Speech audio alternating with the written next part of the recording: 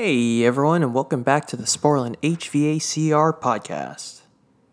Now, last summer, I spent a week at Sporlan headquarters taking technical service calls. And one of the most prevalent issues we had were with solenoid valves. Valves weren't opening and they weren't closing. And what I found that one of the most problematic issues with solenoid valves is missizing. And I've seen this and experienced this firsthand at wholesale branches. A contractor or tech comes into the store and asks for a 3/8 by 3/8 solenoid valve. Or it could be whatever line size that they have. The issue is they're ordering based off line size. And yes, there may be times where this methodology yields the right solenoid valve. But look at it this way. For a 3/8 by 3/8 solenoid valve, Sporlan has 4 different body sizes. And of those body sizes, the actual tonnage, if you're looking at 404A for example, your actual tonnages range from 0.6 tons up to 7 tons. Let me repeat that. 0.6 tons up to 7 tons. That's over 1,000% increase.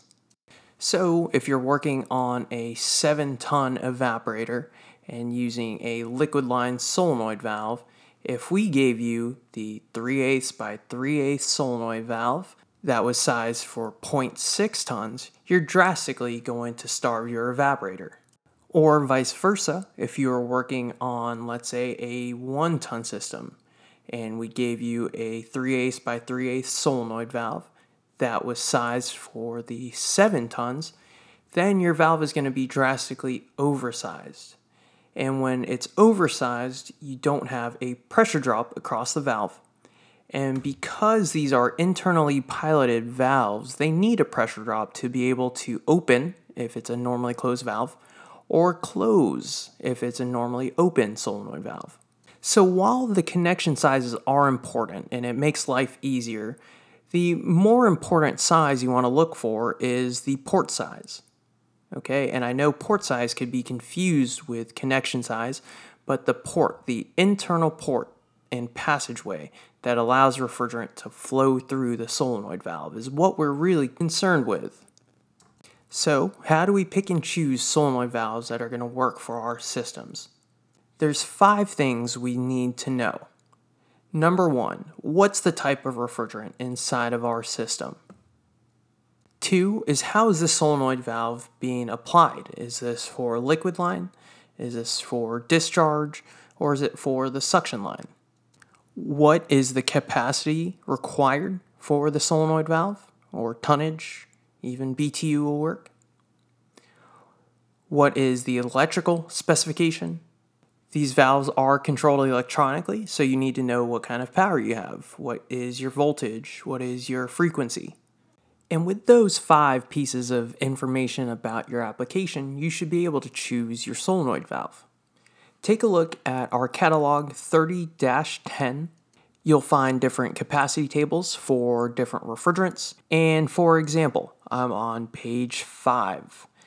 And on page 5, you'll see in the right side of the page 4 different refrigerants, 404A, 407C, 502, and 507. Okay. Underneath that, we have pressure drops. So it's 1, 2, 3, 4, and 5 pounds of pressure drop across the solenoid valve. So when choosing, we want to make sure that our actual capacity is in between the 1 to 5 pounds of pressure drop. So for example, if we had 404A and a 5-ton system, we could either go with a 9/32 internal port or a 5/16 internal port.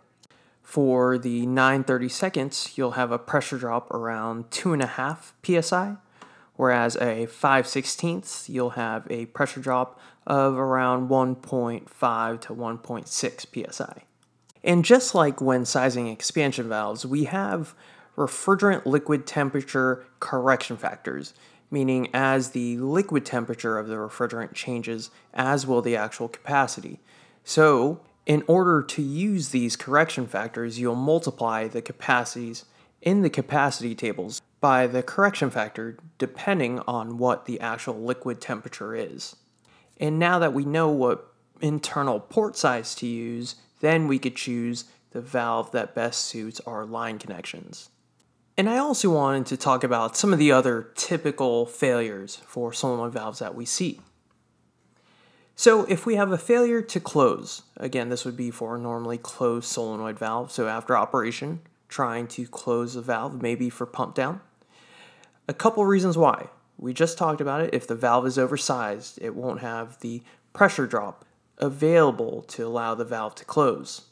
A couple other reasons would be dirt, internal contamination that is blocking the disc, piston, or diaphragm from closing. The valve could also be held open by a manual lift stem. So on most of our solenoid valves, we have the option for a manual lift stem, meaning without power, without a solenoid, you can manually drive the valve open. Now, if that wasn't adjusted back, the valve could be staying open. Another problem you may see in the field are external leaks. One of the reasons could be the lock nut is over-tightened. Now, the lock nut holds the enclosing tube and the stem and plunger assembly, securing it to the valve body. If the valve does have a manual lift stem, there should be a seal cap that closes that off, just like you would with the adjustment stem of an expansion valve. And another common reason is if the refrigerant was converted, if you did a retrofit, you do have to make sure you switch out your gaskets or else they could swell and that causes them to lose their physical properties. And the last typical issue that we see is something known as AC hum. And that's an audible buzzing noise you can hear coming from the coil itself. And usually this is an indication of a loose coil, so go ahead and tighten up that lock nut. This could also mean that there is some foreign material between the plunger and the top plug. So what you'll have to do is take off the coil, take off the enclosing tube, and clean it out. So to recap, ensure you're going off of your system parameters for sizing solenoid valves, for any valves for that matter. For any follow-up, check out Sporlan 30-10, that's our solenoid valve catalog, and check out all of our other great literature at sporlan.com. Thanks again, and have a great one.